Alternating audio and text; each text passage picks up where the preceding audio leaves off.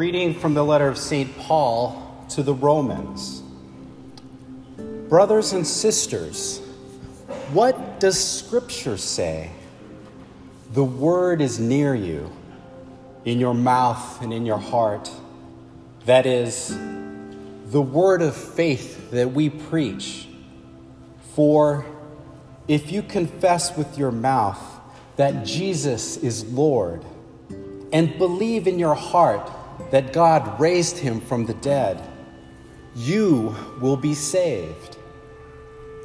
For one believes with the heart and so is justified, and one confesses with the mouth and so is saved.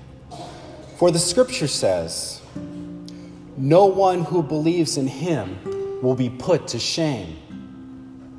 For there is no distinction between Jew and Greek.